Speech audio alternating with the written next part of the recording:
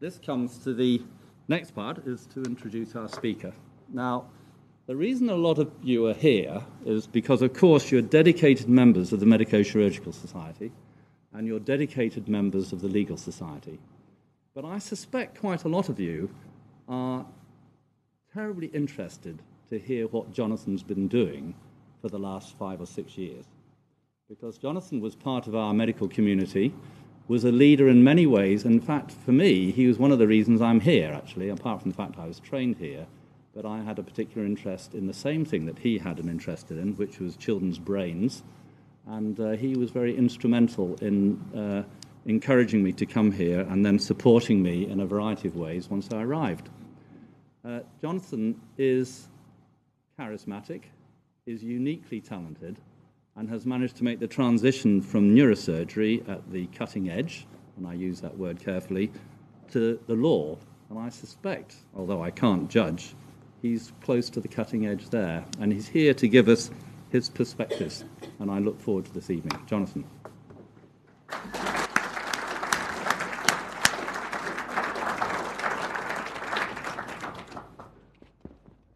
Mr. President, ladies and gentlemen, thank you very much for inviting me this evening. It's so nice to see so many, I was going to say old friends, but actually so many young friends, because none of you look a day older than when I left in 2001. So clearly you've discovered the secret. Anyway, I've deliberately left the title vague because I'm going to look at a number of things from a number of directions.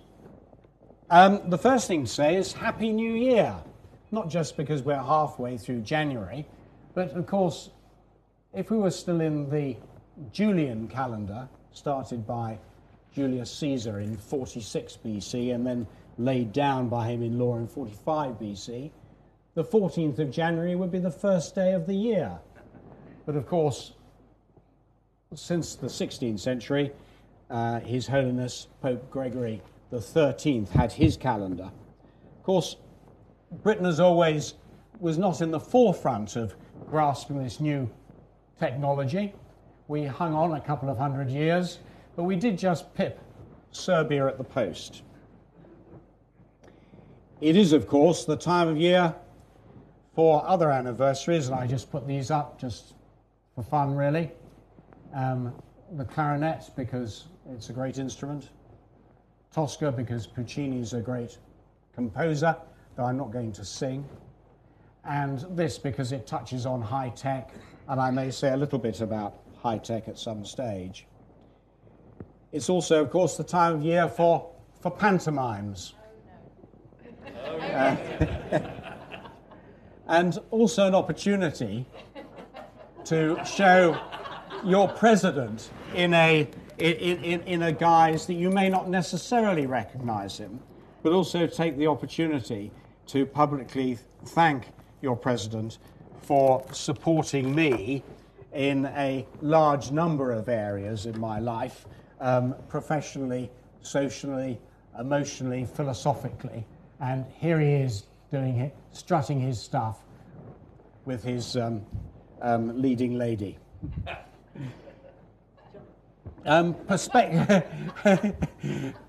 Perspective, the word perspective, of course, comes from the Latin, like so many words, and there are a number of ways you can look at it. You can look at it either in a purely physical way, you can look at it in an intellectual way, in a philosophical manner, or in an artistic manner, and I'm going to touch on several of these. One way, of course, is by looking backwards. These wise words, it's useful occasionally to look at the past to gain a perspective on the present, was spoken by a US economist who actually devised a thing called the Consumer Confidence Index. Save for the fact that he died about 12 years ago, I expect he'd be keeping a rather low profile in the present economic climate. But I'm going to start by just looking backwards, just for a bit of fun. And in view of the weather, I thought we might start off with moderate hypothermia. And just have a look at some of the things which happened in paediatric neurosurgery in Nottingham over the sort of 15, 20 years that we're involved in it.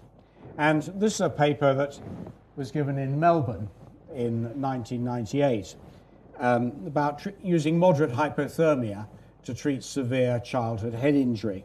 Now, this was a meeting of the International Society of Paediatric Neurosurgery. Your president was also actually his guest speaker.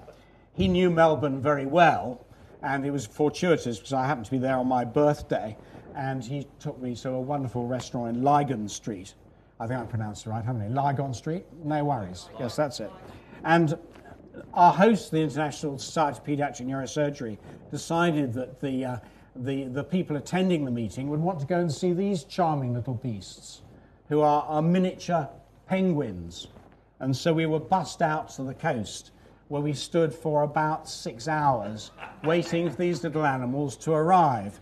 Your president had clearly been had before.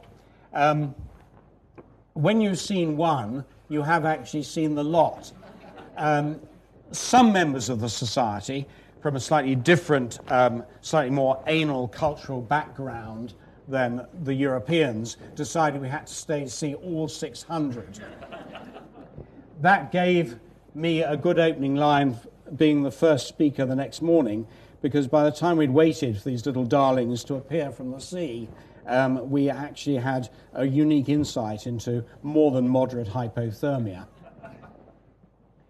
Those were the mortality rates across several countries for childhood head injury in that period.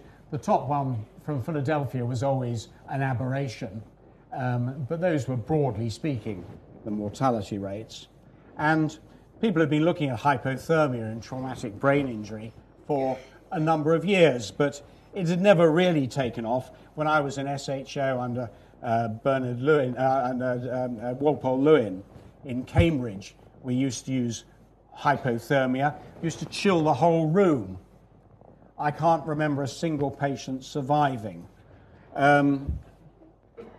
But we thought it would be worth looking at, and the way hypothermia works is it has a number of effects on the brain. It reduces intracranial pressure, reduces cerebral blood flow, reduces the requirement of the brain to oxygen, and it also reduces the number of nasty metabolites floating around. So the theory of it looked quite good, and we had actually done a pilot study with Alan Elias Jones, who was one of the first pieces of research we did in paediatric neurosurgery in Nottingham, and it seemed quite promising. And somebody else had done a phase 2 study in adults, which looked not unpromising. So we gave it a go, and this was the protocol. The children were effectively anaesthetized, ventilated to moderate hypocapnia, and cooled, surface cooling to 32 degrees. They required a lot of vigorous pulmonary care because nearly all of them got some pneumonitis, and we just kept it up for a strict 5 days. And we actually treated 68 children this way, and these were the results.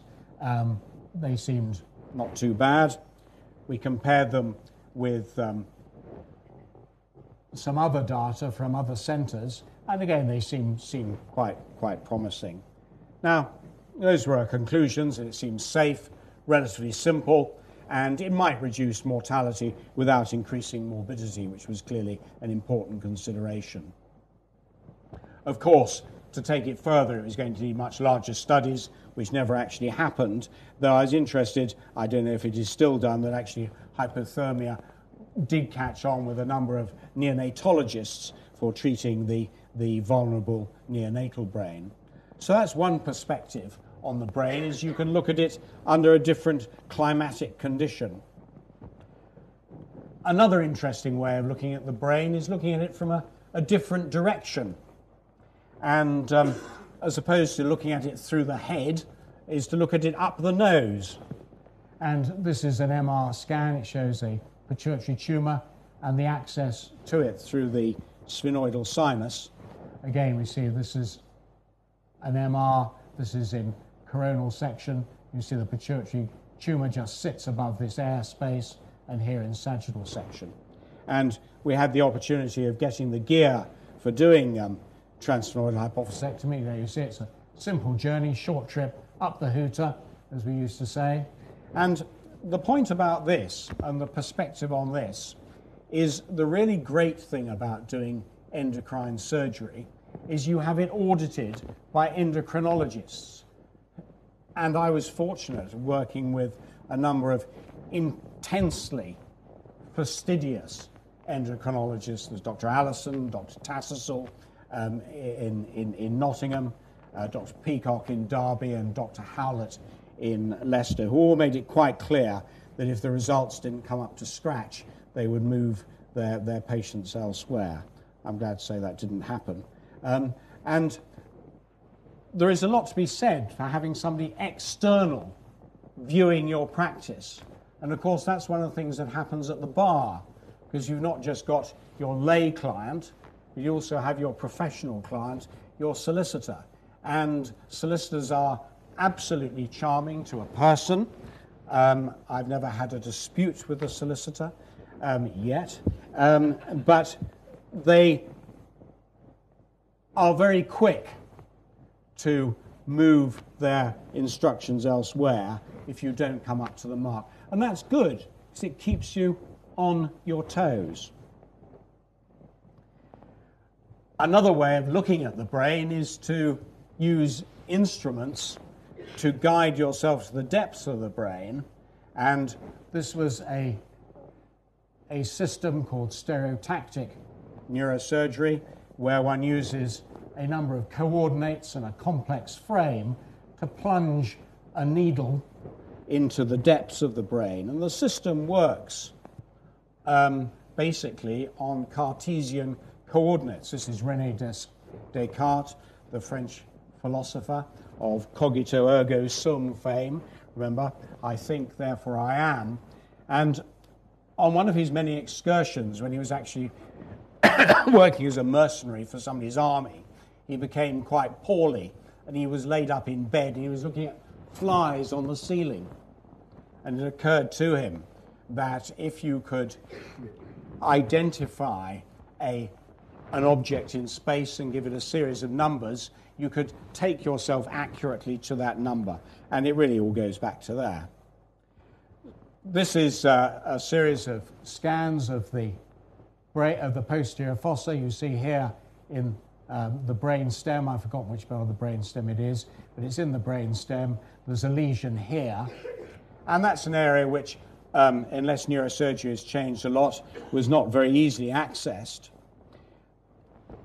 We were particularly interested in that time, at that time, particularly with a very switched-on oncological colleague and a very switched-on neurological colleague, of applying up-to-date technology to the children's brain. And of course, for very good reasons, well, not necessarily good reasons, but understandable commercial reasons, most equipment and most technological changes are brought in from an adult perspective.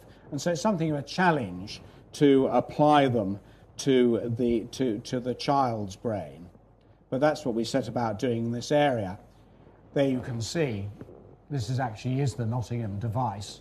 Here you can see the frame on the head, the nose is that way, and this is the sort of needle going down through the brain to reach some otherwise inaccessible area.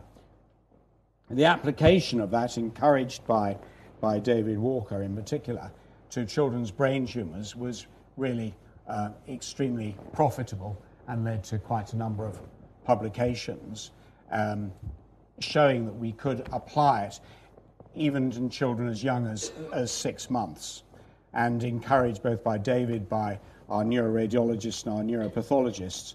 This was a very profitable area of research. Another way of taking a different perspective of the brain is to look into the center of it.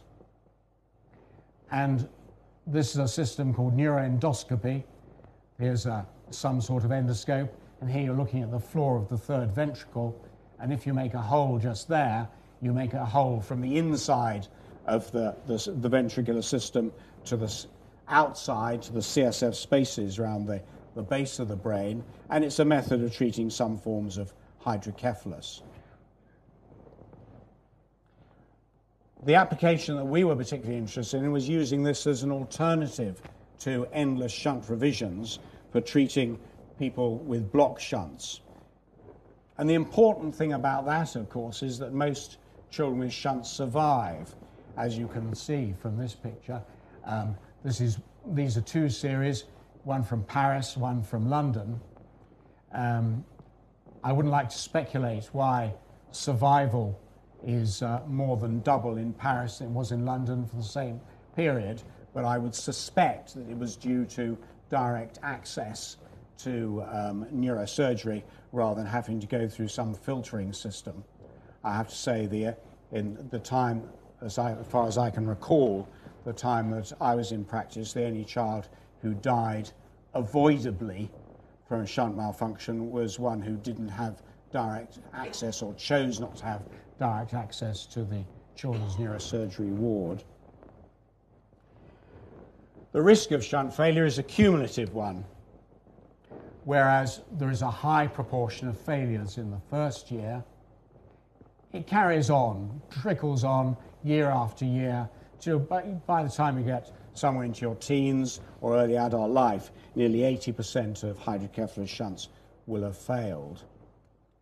And in one series, a long-term series of children shunted in childhood, 16% of the revisions were people aged over 16. I'm sure that figure would be much higher if that study was redone. We were fortunate in Nottingham that one of our patients worked very hard to raise us the money to buy the initial equipment, and indeed our stereotax equipment was also bought for us by patients.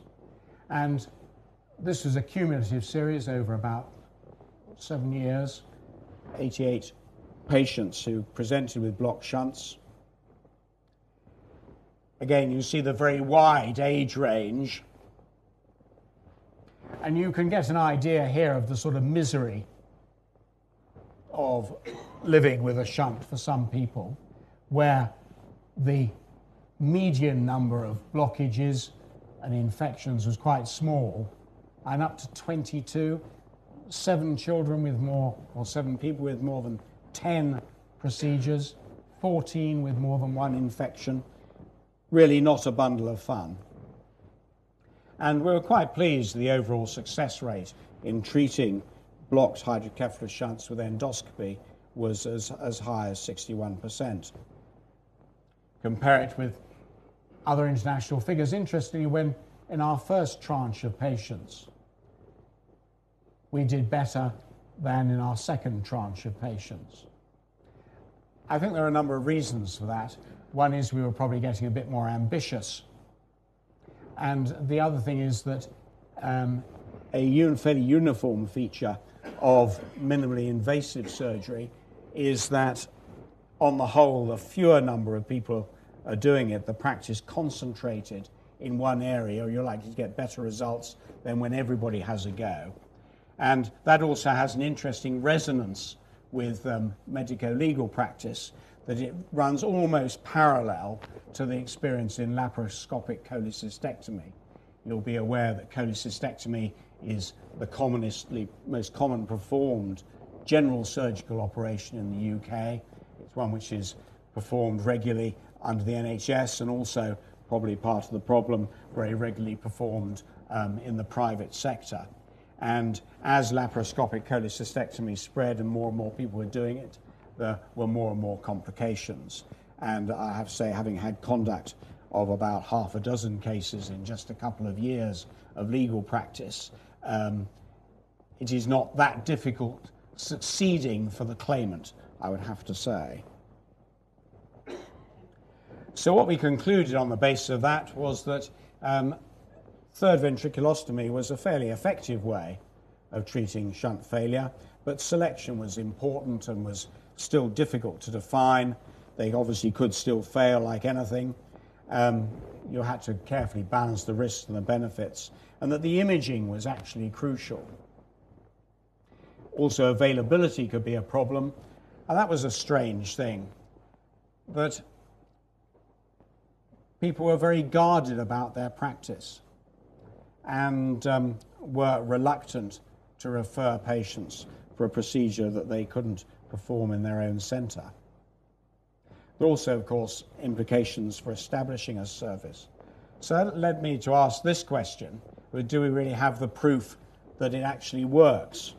And it made me think about what we could learn from introducing healthcare technology. And if I have a regret about third ventriculostomy, it was that on day one of introducing it as a relatively new thing, at least in the UK, it would have been better if we'd set it up prospectively as some sort of study before people took fixed views and became increasingly difficult to do any sort of comparative trial.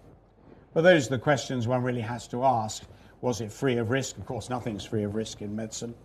Did it work for all types of pathology, for all ages? Did it work for all surgeons? And that was very interesting, because quite clearly it didn't if you looked across the country.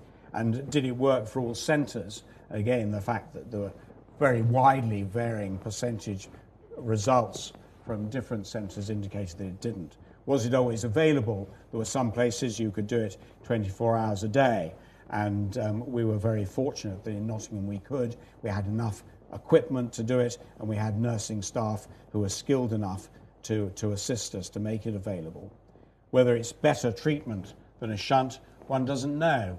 One can just say that if you have your hydrocephalus managed without a shunt, you don't have the complications of a shunt. Did it make economic sense? What are the actual costs of treating hydrocephalus? And that really takes me on to another perspective of actually who bears the cost. Clearly, there are the financial costs to the system, to the provider, but there are also the costs to the patient and the family.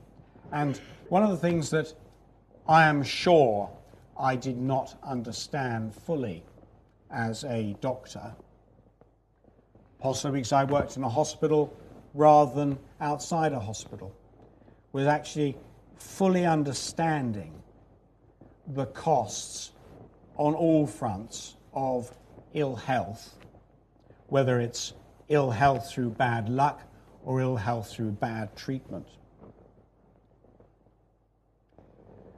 So those were some conclusions that at that time it probably was the current treatment of choice, but there were some decisions that needed to be made, and that in fact if you're going to introduce new technology, you really did need to set up from the beginning some way of establishing the data to prove the point. One takes a very different view about evidence when you move from my previous profession to my current profession. And it is interesting how much people are prepared to commit themselves on really very, very flimsy evidence. Perspective, when it comes to art, is an interesting thing. The mathematical theories of perspective were all worked out by this chap in the 11th century. He was an Iraqi physician, mathematician, physicist, and a general sort of polymath. It was actually him who worked out how light enters the eye as a cone. And in the Middle Ages, artists began to develop an idea of perspective. This is what's called vertical perspective. And you can see there is some sensible scale to the buildings, and there is some sense of distance to it. Of course, where it all rather comes undone is in the scale of the people. The most important person is the biggest. The foreman is a bit smaller, and the chaps who are actually slogging away to build the buildings are much smaller than the chap who's paying for them. Giotto had his own system of perspective, a form of algebraic perspective. And this is taken from the Scrovini Chapel in Padua.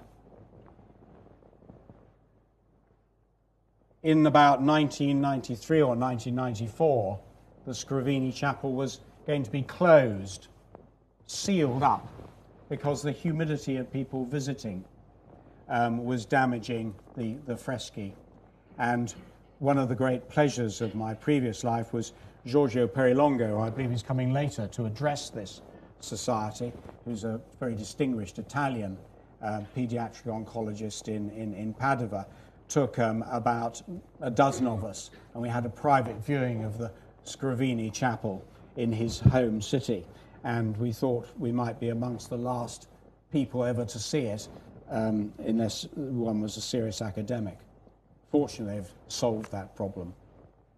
The actual mathematical basis of perspective was solved by this chap, the Florentine Brunelleschi, who designed the dome of the Duomo in Florence.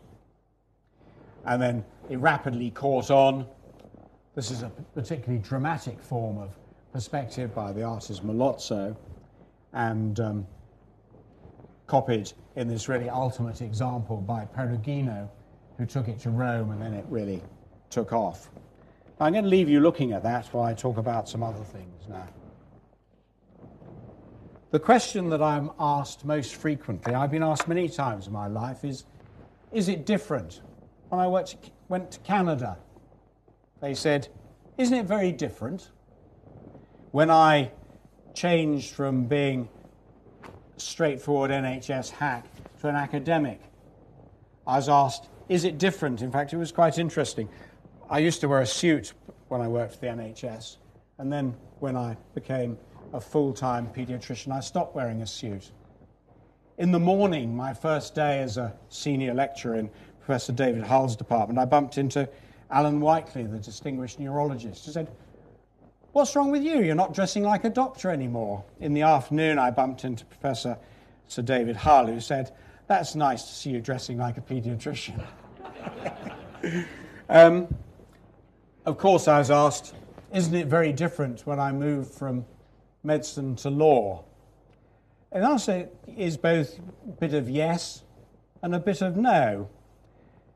Training at the bar is not very different from training in neurosurgery in the 1960s and the 1970s. And I don't mean that unkindly. I was very fortunate. My pupil master, Jonathan Jones, was superb, and I don't underestimate the difficulty of having an aging doctor thrust upon you as your pupil, particularly as your first pupil. And in fact, Jonathan Jones is the only person in our chambers who has actually done a functional brain transplant, in that he succeeded in getting an aging medical brain to think not like a doctor, but to think like a lawyer. And that's an interesting thing, because you do think differently, and it's a physical thing. You become aware of the fact. You can actually feel it. You become aware of the fact that you're using your brain differently. You compartmentalize things. You focus on things. You get used to cutting out the rubbish, where before one might try and remember every single thing about one's patient in case they suddenly tipped up. It's really very interesting. You can actually feel it happening, and you say, I'm going to make a positive effort to discard this bit of information, but hang on to this bit of information. There is an element at the bar of the old surgical method of training, of see one, do one, teach one. And the really interesting thing about it is that one's cut loose fairly soon in one's training. And I went to medical school in about 1966. No gasps of surprise there, I hear. How polite. I qualified in 1971, and I became a consultant neurosurgeon in 1983. To become a barrister, I didn't have quite enough faith in my own longevity to do a proper law degree. So I did a 9-month, what used to be called a conversion course. Luckily, having Nottingham Law School on one's doorstep was a great advantage. So 9 months to do a graduate diploma in law, 9 months to do a bar vocational course. 1 year of pupillage, of which 6 months is non-practicing and 6 months practicing. And then that's it.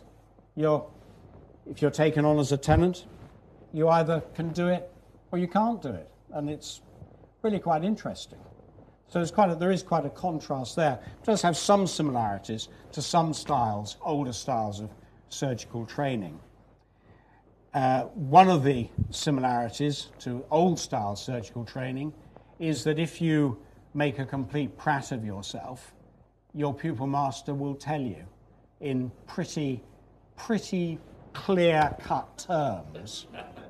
That, of course, went out of medicine a long time ago. I think about 1995, the BMA advised its membership, don't criticise what used to be called junior staff. I'm sure they're not called that anymore. It's probably completely non-PC. Don't criticise them, because sooner or later it'll come back to bite you. And if you call somebody an utterly useless, worthless, brainless sort of person who's made a complete bog of something, it's likely they will come back at you, because they will say you called him that because of some physical or other characteristic. The fact is, you call them utterly worthless, brainless, lazy, because that's what they are. But it'll come back to bite you. But I'm glad to say at the bar, if you cock up, they tell you, which is quite good, really, because otherwise you could just muddle on. We used to have in neurosurgery, before imaging came in, or better imaging came in, we used to have a thing called the Friday night spine. Does anybody remember the Friday night spine?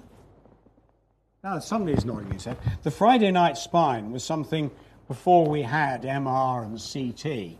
The Friday night spine was you get a phone call as a neurosurgical registrar, senior registrar, about sort of 6 o'clock on a Friday evening.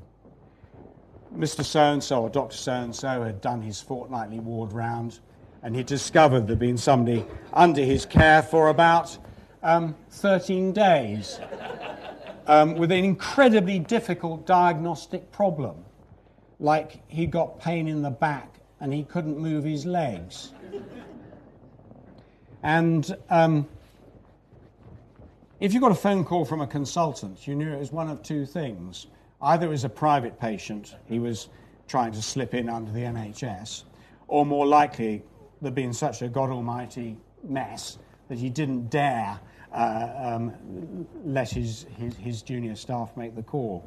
Well, there are analogies to, I'm sure the Friday night spine is a thing of the past. There are analogies, I would have to say, being a barrister. Take an example. About a couple of months ago, I'd set aside today to do some papers at home. I thought it'd be quite nice. Barristers love doing papers, particularly between about midnight and 4 in the morning, and especially at weekends, and their wives really appreciate that as well. But every so often you persuade your clerks that could you just have a day, or part of a day between Monday and Friday to do your papers, perhaps even at home. That'd be nice, so you don't have to shave, you can get up when you like, you can have a cup of coffee and take the dogs for a walk and even talk to your wife. Or if you live in a nice village like we do, you can go up the dog and ferret at lunchtime. So you're prepared for having a nice day. And you're actually going to do some work and look at some papers. Then at about 8:30, you get a phone call from your senior clerk saying, "Sir," because that's what they call us in our chambers. It's really rather nice. I haven't been called sir for years. "So we wonder if you could help us." Well, there's only one answer to that question, and that is yes. We've had a call from this firm of solicitors. Now, you've not done anything for them before, but they're very valuable to chambers. And Mr. X, this firm of solicitors, has suddenly discovered that his case management conference that's going to be in Leicester at midday today isn't by telephone. He's expected to be there. Now, he's not going to be able to make it. Right, okay, I'll toddle down to Leicester. Oh, and by the way, sir, he has indicated there's just a rather awkward problem of some procedural thing he's actually forgotten to do, and he's a little bit worried that the other side might take a point or the judge might cut up rough. Do you think you can sort it? Well, of course, the answer is yes. So there is an equivalent to the Friday night spine in law. There are also some other similarities, which I'm going to touch on towards the end. One gets to learn a lot about memory. When one's a very baby barrister doing civil stuff, you do what are called small claims, road traffic collisions. And these tend to centre around supermarket car parks and roundabouts and things like that. And it's really very interesting. You have to set off to persuade the judge which of two stationary cars managed to reverse into the other one. But it's actually more interesting than that, because what you get to understand is that if two people see things from different positions, they do actually and honestly, well, not always honestly, but it's the rash barrister who believes everything his client tells him. His lay client obviously believes everything his professional client tells him, goes without saying. Well, I'm going to see if I can get out of here without annoying both professions, you see. There's somebody from one profession who'll still talk to me afterwards. Two people see things from different perspectives, and actually do see it differently. And then they develop the picture in their mind, particularly if it was actually their stationary car that happened to be magically moving at the time of the collision. And they repeat it to themselves, and it becomes their memory. I've only come across one circumstance where several people will see the same thing from 90-degree angles, or will see an event from 90-degree angles, and all see it identically. And they are nearly always police officers. That the police officer, there's a little crossroads in the centre of Birmingham, and there was a chap there. I did have a brief contact with criminal law. Where there was a chap there who cut up a bit rough, and he had something in his hands which was taken to be an offensive weapon. And just by chance, there were 4 officers, one at each intersection. And even the one who was looking at the chap from the back managed to see exactly the same as the one who was at the front, what this chap had in his hands and what he was doing with it. Isn't that remarkable? So you do actually learn quite a lot about memory and how it works. I'm going to get a little bit more serious now, because it may be helpful to understand why sometimes people get very, very, very upset if they come to harm or their relatives come to harm. Particularly if the relative dies. I can tell you from personal experience that there is only one thing which is more upsetting to somebody if they are bereaved than not having the body. If you don't have the body because it's been lost at sea or lost in an aeroplane crash or lost in warfare, people find that profoundly upsetting. But the only thing which is more upsetting than that is not knowing the facts of why your relative died or came to harm. And sadly, we live in a world where people have less trust. It's not surprising people have less trust. Allegedly, really quite important people can arrange deliberate collisions in the course of Formula One motor races. Allegedly, people can arrange in the course of a rugby match to have an injury that they haven't had, allegedly even supported by medical evidence. And of course, more seriously, that governments increasingly do very nasty things which diminish one's trust in them. So trust generally has taken quite a knocking. And if people sense that they're not being told the facts, they do get very, very upset. Another factor is that there is a real cost to ill health, which sometimes we really don't realise until you actually have to set it out in a schedule of costs. The car parking charges at the hospital, for example, they all mount up. The travel for appointments that otherwise would have been avoided, the time off work, they all add up. In particular, for people who don't have much money, small sums of money are actually quite important. One way of helping people deal with their anger and hopefully perhaps decompressing the situation is dealing with complaints better. I'm sure that nothing I'm about to say applies to any of the hospitals in which any of the doctors here work.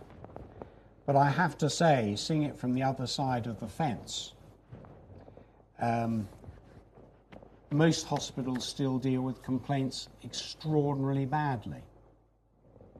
One still senses, I make it quite clear I'm not talking about any particular institution here, one still senses that many institutions, the complaint comes in, doctors and perhaps nurses are asked to write some sort of response, and then it's cut and pasted into a rather sort of anodyne, banal letter which gets the chief executive's signature. That is not often going to work. It's impersonal, and it usually ends up containing statements which either the family know are not correct, or just read as if they're contradictory and don't actually address the problem that somebody's got. Much better to meet with them.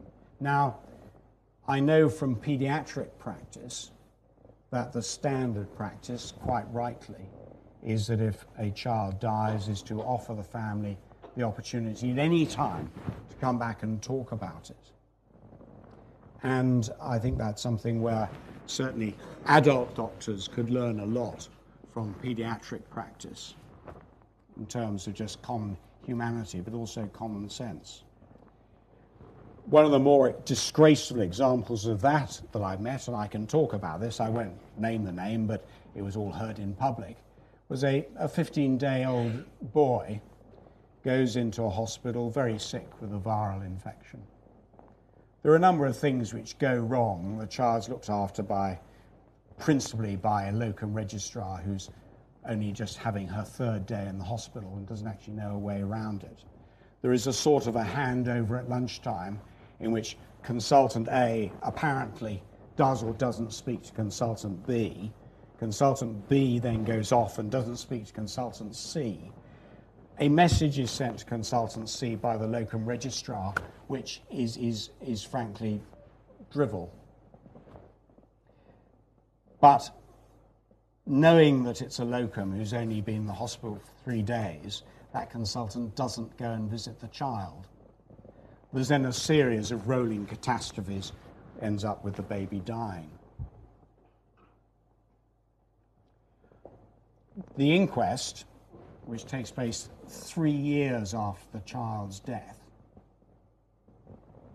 with parents who are highly intelligent, managerial class people who have not to date been fobbed off, lasts 5 days. On the 3rd day of the inquest, consultant C goes into the witness box, takes the oath, and before anything else happens, before she's asked a question, she says to the coroner, "I'd like to say that I should have gone to see the child." The inquest concludes, and a message I'm representing the parents. A message is sent to me that consultant C would like to see the parents if they would like to see her. They say, well, no, they feel it's probably a little bit too little too late, but ask me would I just go and thank her for the honesty and the straightforwardness in which she's given her evidence. I go and speak with consultancy and acknowledge what she said and thank her for what she said, and explain to her a little bit about my background. I understand how painful it must have been for her. She says, you know, I want to see those parents at the time, but the management told me I mustn't. I have to say, I think there are many consultants put in that situation would tell the management that they could stuff it. But she was a fairly young and rather vulnerable consultant who didn't do that. And then people wonder why parents, relatives get upset. So I think managing complaints better would help a lot of people. One of the things which has come to trouble me a little bit is the modern system of team working. Now, I have worked in a few teams in my time. One of the teams I worked with was David Walker's in paediatric oncology. Another team I worked with was with Michael Sokol in adult oncology, as I've already alluded to, with the endocrinologists in doing transsphenoidal endocrine surgery. So I have a little bit of insight into team working, but I'm a little bit bothered by what is, I'm told, is the modern system of team working.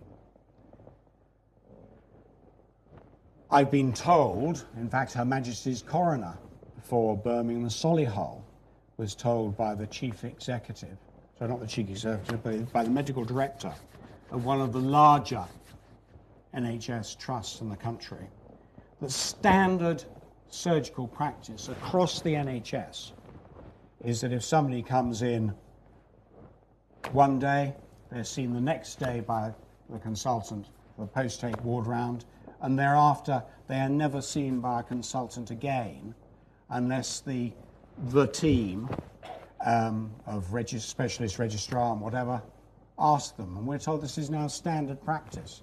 I don't know if that's true or not, but this is what the medical director said under oath to Her Majesty's coroner for Birmingham and Solihull.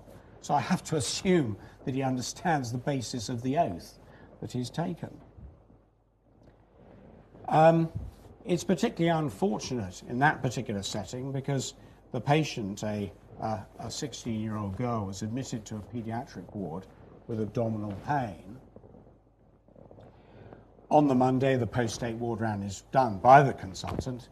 It's decided she probably does have appendicitis, so she has a laparoscopy by an experienced specialist registrar, which excludes appendicitis, and no diagnosis is made. Over the next 5 days, the young woman is in the paediatric ward, no doubt an appropriate place for her to be, and the general surgeons visit on a daily basis, all at sub-consultant level. And she has increasing pain during that time. By the Wednesday, a number of tests have been done, and the surgeons can't find a cause for the pain. So they think, well, perhaps it's paediatric. So they ask the consultant paediatrician. The consultant paediatrician decides that the rising pulse rate is due to the pain and is therefore of no significance. And because this young lady is living part of her life in a rather adult fashion, and because there are some rumours of a family problem, he decides it's psychological, and it's all in the family. So what does he do? He goes and talks to the child's father. And it was really quite remarkable because at the inquest I said, well, and this inquest was held in front of a jury, which is relatively unusual in medical cases, unless it's a mental health case. I said, well, did you talk to the young person? No, the paediatrician said, because I decided it was all in the family. So, well, tell me if I got this wrong, for those of us who aren't practicing doctors, but isn't this just the setting where you've got a 16-year-old girl with unexplained abdominal pain and you think it's all in the family? It's just the sort of setting where perhaps you should be talking to the young person. No, he says. At that point, a lady sitting in the back row of the jury looks at me and I look at her, and I just know I'm going to get a verdict with a neglect rider. Anyway, it's decided it's all in the family, but they keep her in a bit longer, and by the Friday she's really pretty poorly. And so some blood tests are ordered in the morning by the team. It's unfortunate because it's a time of year where all of the FY1s are in their first week, 2 weeks of practice. So a blood test is decided upon, but nobody actually thinks that it needs to be looked at. The next morning she's really quite poorly, and it's a Saturday, and it takes a long time to get things moving, and it's not till mid-afternoon that she actually crashes out, and the next day she dies with raging intra-abdominal sepsis. Now, the concern there is clearly that somebody has been very poorly, but there's a system, but it just doesn't seem to work. And I'll give you another example of this modern type of team working. A chap's had his third ERCP to remove large biliary tree gallstones. He's had 2 before. He's always had a bit of a rise in his white cell count, slight rise in his CRP, but he's always got better. He's never had any pain. But on the third occasion, he has a lot of pain. And somebody writes in the notes, and he's got his white cell counts up, CRP's up, and his amylase is a little bit up. So one member of the team writes, we'll observe him overnight. If his bloods are normal, we'll repeat them tomorrow. If his bloods are normal, he can go. He has his bloods in the morning and nobody looks at them. So he's discharged. It was quite interesting, the inquest, because we've got 2 registrars. Registrar 3 wasn't on the scene, but we decided it can't have been to do with him anyway. There are 2 registrars and there are 3 SHOs technically involved in this. And they explain this man's been looked after by the team. And when we get to Registrar 2, Registrar 1 can't remember anything. Can only go on what's on the notes. Not surprising, because it took 2 years ago. I say to Registrar 2, you've told Her Majesty's Coroner for Devon that this man is looking after the team. Who in the team was responsible for looking at this blood test? And I just look out of the window. An answer came there, none. Now, those are just a few concerns. I mentioned inquests, and inquests are actually very good. It's important, of course, for doctors to understand what inquests are and what they're not. They are not trials, they're an inquiry. They're an inquiry to get at the facts so that the coroner can determine who died, when they died, where they died, and by what means they came by their death. The coroner is not allowed to comment on anything else. The coroner is not allowed to reach any determination that might settle or be perceived as settling either criminal or civil liability. It's the best opportunity, in theory, for actually getting at the facts, because the people who've been looking after the patient are there to be asked questions. Unfortunately, it's clear that inquests aren't really doing their job properly. Pass over Harold Shipman, but consider Stafford General Hospital. Consider Gosport War Memorial Hospital. What on earth were the coroners actually doing not to pick up on what was happening in those institutions? I think there are a number of reasons for it. One is, of course, most people at inquests aren't professionally represented, because there is no, generally speaking, no funding for people to be represented legally. So they either have to ask somebody to do it pro bono or rely upon them, and there are quite a lot of my learned friends I are prepared to represent people pro bono at inquests. But there's no doubt that some coroners are not allowing inquiry to be as full as it should. There are, of course, movers for change, mainly coming from things like police shootings, death in custody, death in people who are detained under the Mental Health Act. So there are some movers for change. And there's some quite good things which are likely to come out of the Coroners and Justices Bill. So there's going to be a chief coroner, there's going to be a deputy chief coroner who will be judges, either high court judges or circuit judges. There are going to be more full-time coroners who will be judicially trained, and it will be possible to appeal to the chief coroner. There is going to be a medical examiner to assist the coroner, because of course most coroners are not medically trained. The vast majority are just legally trained.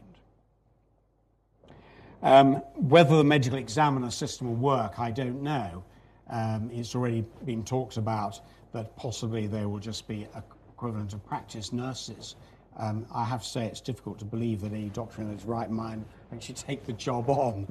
But anyway. And clearly there are some bad things about the Coroners and Justices Bill as it's currently being formulated. One is that there is nothing being done about funding for legal representation, which clearly can't be right. And the inquest that I mentioned about the 15-day-old baby who died, the trust was represented by a very high-powered barrister. One of the interesting things is, as a very baby barrister, you can find, as I was that day, that you're up against somebody who's 25 years your senior. You're either a barrister or you're not a barrister. Well, like you're either a consultant or not a consultant, I suppose. So nothing's been done about legal representation. That can't be right. If somebody has died in the state's hospital, the state has infinite funds to bring to bear on it, and the family are left to muddle through unless they can find representation somehow. There are some even more disconcerting things, of course, is that, as you know, this government is very keen to have a right whereby inquests can be held in private. That can't be right, can it? That can't be right that if somebody is killed through the agents of the state, that the family may not be present when the circumstances are looked into and may never know the circumstances. That can't be right. I'm not just talking about police shootings, but in principle it can't be right. There's even a more alarming thing, and I'll just ask you about this. A couple of years ago, my wife and I got a thing from some NHS agency asking us, would we go along and fill in a quick medical questionnaire and give some blood for some study which was being done, an epidemiological study. Did anybody in the audience? Yes. Did anybody go along and do it? Yeah, I would have done a few years ago. Of course I would have done, because we know that the thing which has really made a difference to the public are certainly not neurosurgery. The things that made a big difference to the public have been drains, family planning, immunisation, all these big things which come out of epidemiological work and studies. The rest is just the fine-tuning. They're the luxury things. They're nice to have, but they're the luxuries. Well, it's the blood bit that worried me, because when they've got the blood, they've got your DNA, haven't they? And the Coroners and Justices Bill, there was a clause, it's gone now, but it may come back, that any government minister could seek an information sharing order. That means that anything which is held by any other government department could be passed on to the minister. You think about that for a moment without being too paranoid. Your DNA has been given as part of an epidemiological study. Somebody at the Home Office decides, wouldn't it be great? 1.5 million people have signed up for this epidemiological study. Another 1.5 million people on the DNA database. That, of course, is shared with the CIA, because all information acquired by the UK government is shared for security, shared with both the CIA. And your DNA just happens to get muddled up on one of the government's computer programs. And they confuse it with somebody who the CIA think may be antisocial. And so one day you're sitting outside a lovely cafe in the Piazza Vecchio in Bergamo, and half a dozen people pick you up. and put you in the back of a van. The next thing you know is you're in Algeria or Egypt and people are doing very rude things to intimate parts of your body. Or you're just walking in the Italian countryside and somebody in Langley decides to zap you out from 46,000 feet. Now, it may be paranoid, but just think about it. I'm going to turn finally to just 2 points. And I go back to the, isn't it very different? Well, fundamentally it's not, because you see, I have an idea from some of the more senior people, and erstwhile colleagues and friends, but many of us, certainly in the 1960s, didn't become doctors to sort of cure people or anything silly like that. That would be overambitious. We just became doctors on the basis that it'd be quite nice to make life or death just that little bit easier, a little bit more acceptable. So to help people who are in a disadvantaged situation to get the best out of an imperfect system, and acted as advocates for our patients in that way to try and get better services. Well, in fact, as a barrister, one's not doing anything very different. You're trying to get not necessarily an acceptable, but at least an understandable result for disadvantaged people out of an imperfect system. So actually, philosophically, the ethos is exactly the same. I would have to say, and it saddens me to say this, it saddens me for my old profession, is that where there is a difference, there is a difference in probity. It doesn't apply to anybody in this room, but I would say that I've not to date ever been actively deceived by a colleague at the bar. The bar is very small, and it only functions, believe it or not, whatever the misconceptions of some of the doctors in the audience may have, only functions on people being straight with one another. Doesn't mean you're not going to fight claw and nail to get the best for your client, of course you are. But it works on the basis of people being basically straightforward. I have to say, in 30-odd years as a doctor, there were occasions when people were less than straight with regards to what had been happening to their patients.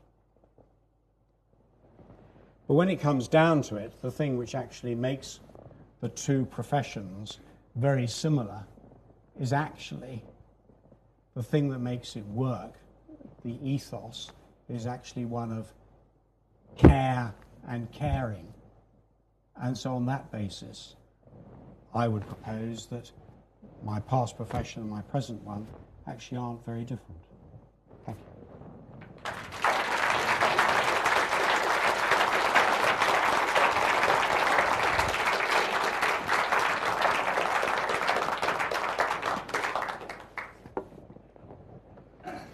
Jonathan, if you'd mind engaging in any discussion.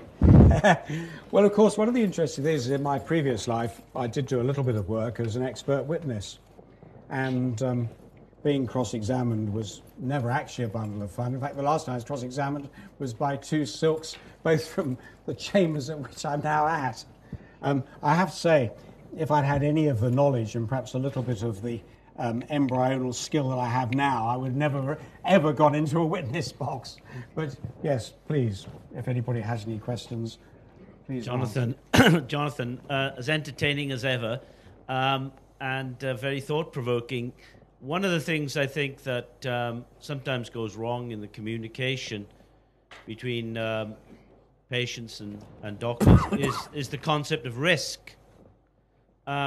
And you were saying that many of the decisions are based upon flimsy evidence, and you showed some non-randomized flimsy evidence for your techniques in Nottingham. What about this concept of risk? Because we don't, risk is there all the time. So have you had a greater perspective on risk? There's no doubt. Profession? There's no doubt, since becoming a lawyer, I'm very much more risk aware. My wife says that I've actually become a little bit difficult to live with. that she asks me a question, says, well, it's only me, you can just give me a straight answer, yes or no. I say, well, no, it's not as simple as that, I'm afraid. So suppers in our house become rather long and drawn out. I think it'd be as easy or as difficult as you want to make it. I think the important thing, and I think probably I did used to practice like this as a doctor, is to explain that there are a number of potential courses of action. Sometimes there may only be one or two courses. Maybe you either have your appendix out or you don't have your appendix out. But often, particularly in an increasingly complicated medical world, there are many more choices and many more options, including referral to a colleague, referral to another institution, even referral to another European country. My view is that or my advice would be, the important thing is to explain the options and then explain why you recommend the course of action that you feel would be in the best interest of the patient. That takes time. Does that help? Well, the patient is supposed to have the choice, and you're being a little bit proprietorial there, really, aren't you? I mean, in that you're backing up your choice, but we moved on from that. The patient makes the choice. I don't think that doesn't remove choice from the patient. I think when you are giving professional advice, the worst situation to leave the recipient of the advice, whether it's medical advice or legal advice, is feeling, well, I don't know which is the best to take. And I think you can, without being patronising, without in any way removing the patient's autonomy, if you explain to them, these are the options, some people would do X, some Y, some Z. I recommend X, and this is why I recommend X. They still have the choice. Mark. Thank you very much, Jonathan. That was the talk.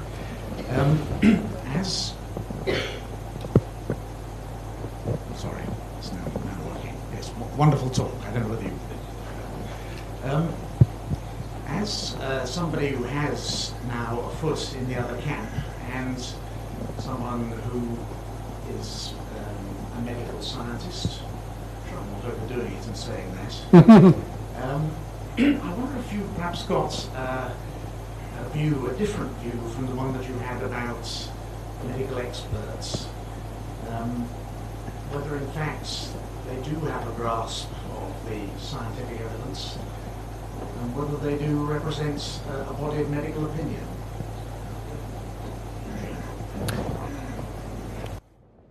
That's a very big question. Yes, I do have a view about medical experts.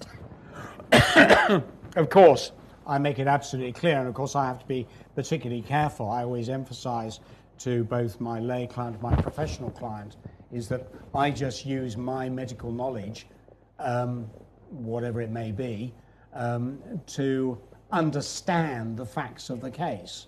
I don't give a medical opinion. One senses sometimes that some opinions are not terribly logical.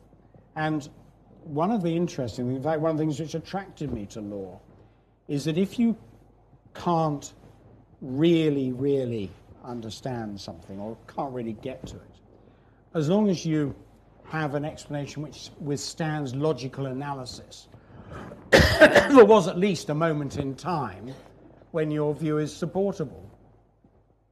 And so I'm looking for what is logical, what is supported by the facts, and what withstands logical analysis. So that's my first point about getting to grips with expert opinions. Clearly, there does come a time where you want the expert to actually answer the question he's been asked. You do need him to understand the essence of breach of duty, which is either an act of omission or commission is one which no reasonably competent person in that post would have done or would not have done.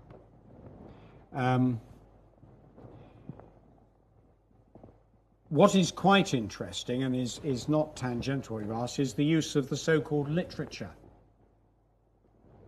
And I think this is a very difficult area for lawyers.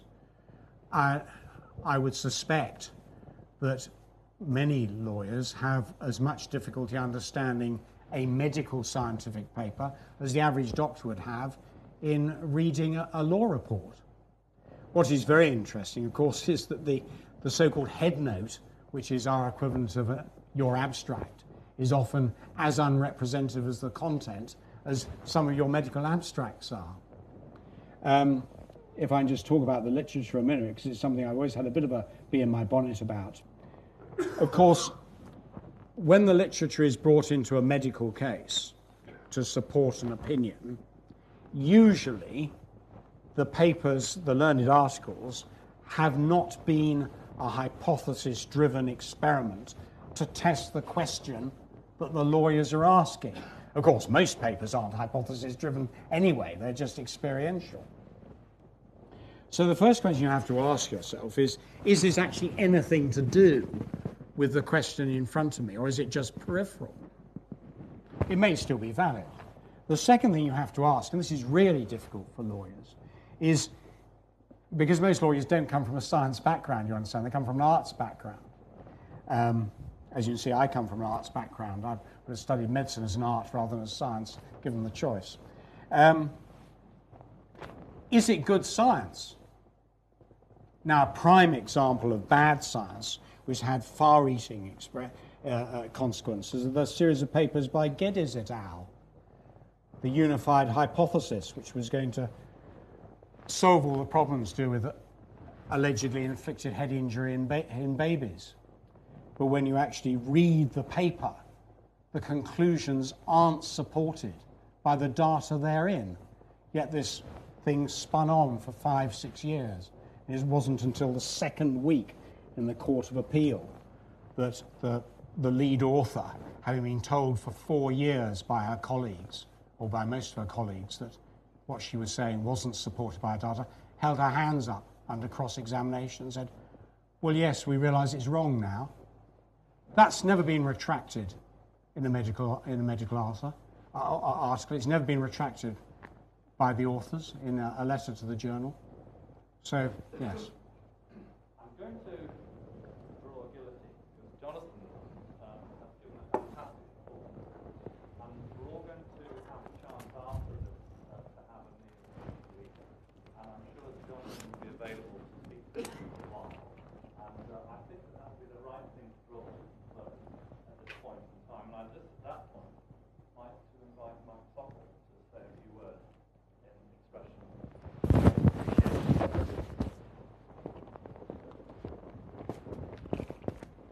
Well, Mr. President, ladies and gentlemen, I think I've been asked to give this vote of thanks because I'm probably the person who's known Jonathan the longest. And the longest means since before either of us were appointed to Nottingham, we were senior registrars in Southampton, one in neurosurgery, the other in oncology, and that goes back to the late 70s. And Jonathan is almost identical to how he was then, and me too. At that point, that means when I was a senior registrar, Jonathan was about 30-odd, early 30s. We were amazed by, this is the mess, and then when we came to meet him socially, amazed by his dedication to work. And that was particularly manifest in the hours that he put in. Those hours were formidable. No European Working Time Directive applied then, but I guess if he was working today in the NHS, it would be necessarily much different, and he might well protest to the authorities, as he just alluded at today, rather than a colleague being bullied by management to take the action they want. that he would protest if he was reined in after EWTD was exhausted. And he could do that a bit like Margaret Thatcher. He could work these hours because he was one of the few people who could work efficiently and regularly on less than 4 hours sleep a night. And there was little mercy when a point struck him to his colleagues who weren't managing on such short sleep periods, who would get telephone calls at various times when a very relevant thought, particularly about patient management, occurred to him. He was tougher with colleagues who he didn't think were helping so much, so that obviously excludes me, who would also get a telephone call at 3 in the morning, the equivalent of the Friday afternoon spine, when really what Jonathan is saying is the patient should have been referred through to neurosurgery long before. Not that he was frightened of working at 3 in the morning, but he was distressed for the patient to have to wait that long, and would ring, having had the case discussed with him earlier in the day, often social hours by his colleague, let's say physician, that Jonathan would then give a call at 3 in the morning to say, I'm taking your patient to theatre, and then another call at 4:30 the same morning to say, you'll be pleased to know we're coming out of theatre now, and your Mr. Smith is waggling his toe. So a bit merciless in that regard.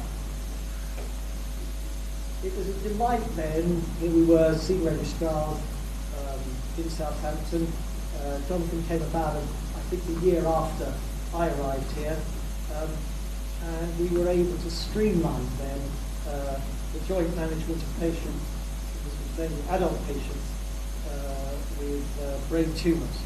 And that proceeded then for our personal clinical arrangements, and it then moved out to arrangements within Nottingham's catchment area, and then nationally, a bit as he's alluded to with Giorgio Perilongo, internationally as well. We've been one of the few neurosurgeons, certainly British, who specialise in paediatric neurosurgery. So paediatric surgery, of course, is a long-standing specialty. But paediatric neurosurgery, certainly when Jonathan was appointed, is done by all neurosurgeons.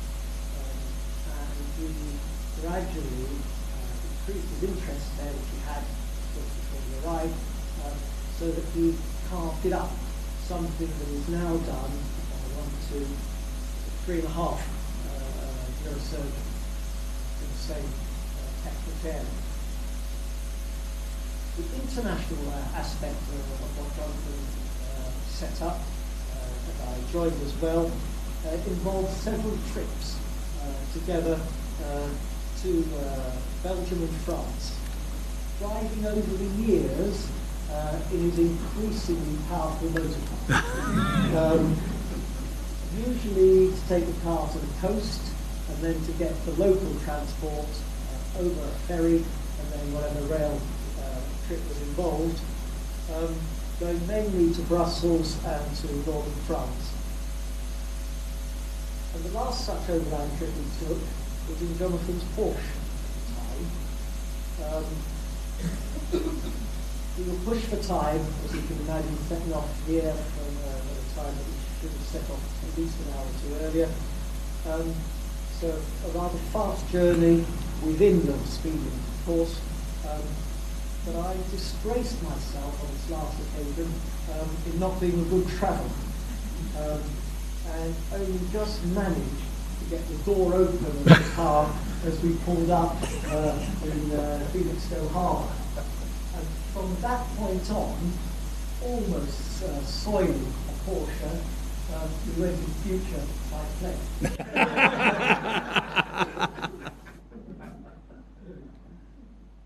As you know, relevant to this evening's meeting, was interested in law, led Jonathan to become a founder member of the Nottingham Medical Legal Society, and that was I now come on to the point about 8 years ago, the courage point. So, sort of fairly courageous consultant. There is another colleague consultant in another field who say you mismanage communication between the lines, of course. You say that personally. But the decision to change from a secure area here within the NHS, constituted by his employers, which is the health service and the university, to go where you have to stand, as I understand it, to stand on your own feet in chambers. You heard earlier, you alluded to if you were asked once and don't measure up, you're perhaps not asked a second time to pass an opinion. I think that's really courageous. I would just say, he hasn't alluded to it really here, a little bit, actually, some of the slides about the pictures, but Jonathan has interests outside professional work. The ones I'll mention relate to the things we did on these foreign trips. It's very knowledgeable about wine.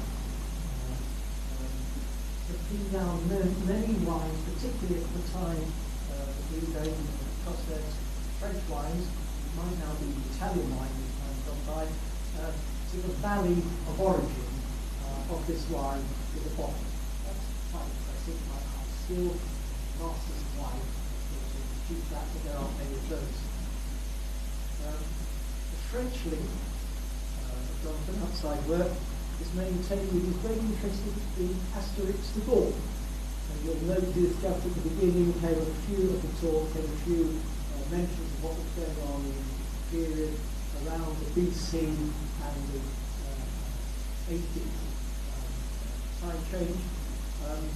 And that relates, this interested in Asterix and how the Gauls fought the Roman invaders, started with his oldest son, Robin, who is now early 30s. So, Jonathan, if I may, on behalf of the three societies who I think here tonight we are talking about, the Medico-Legal Society, the Nottinghamshire Law Society, and the Medico-Chirurgical Society, I wish you to thank our speaker.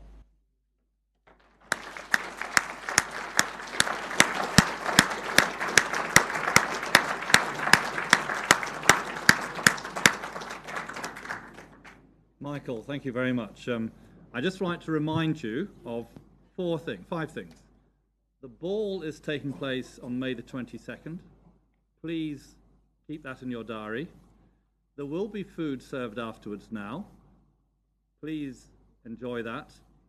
If you'd like to make a donation towards its costs, it keeps our treasurer smiling ever broader, and £5 is not an unreasonable amount of money to put in a bucket.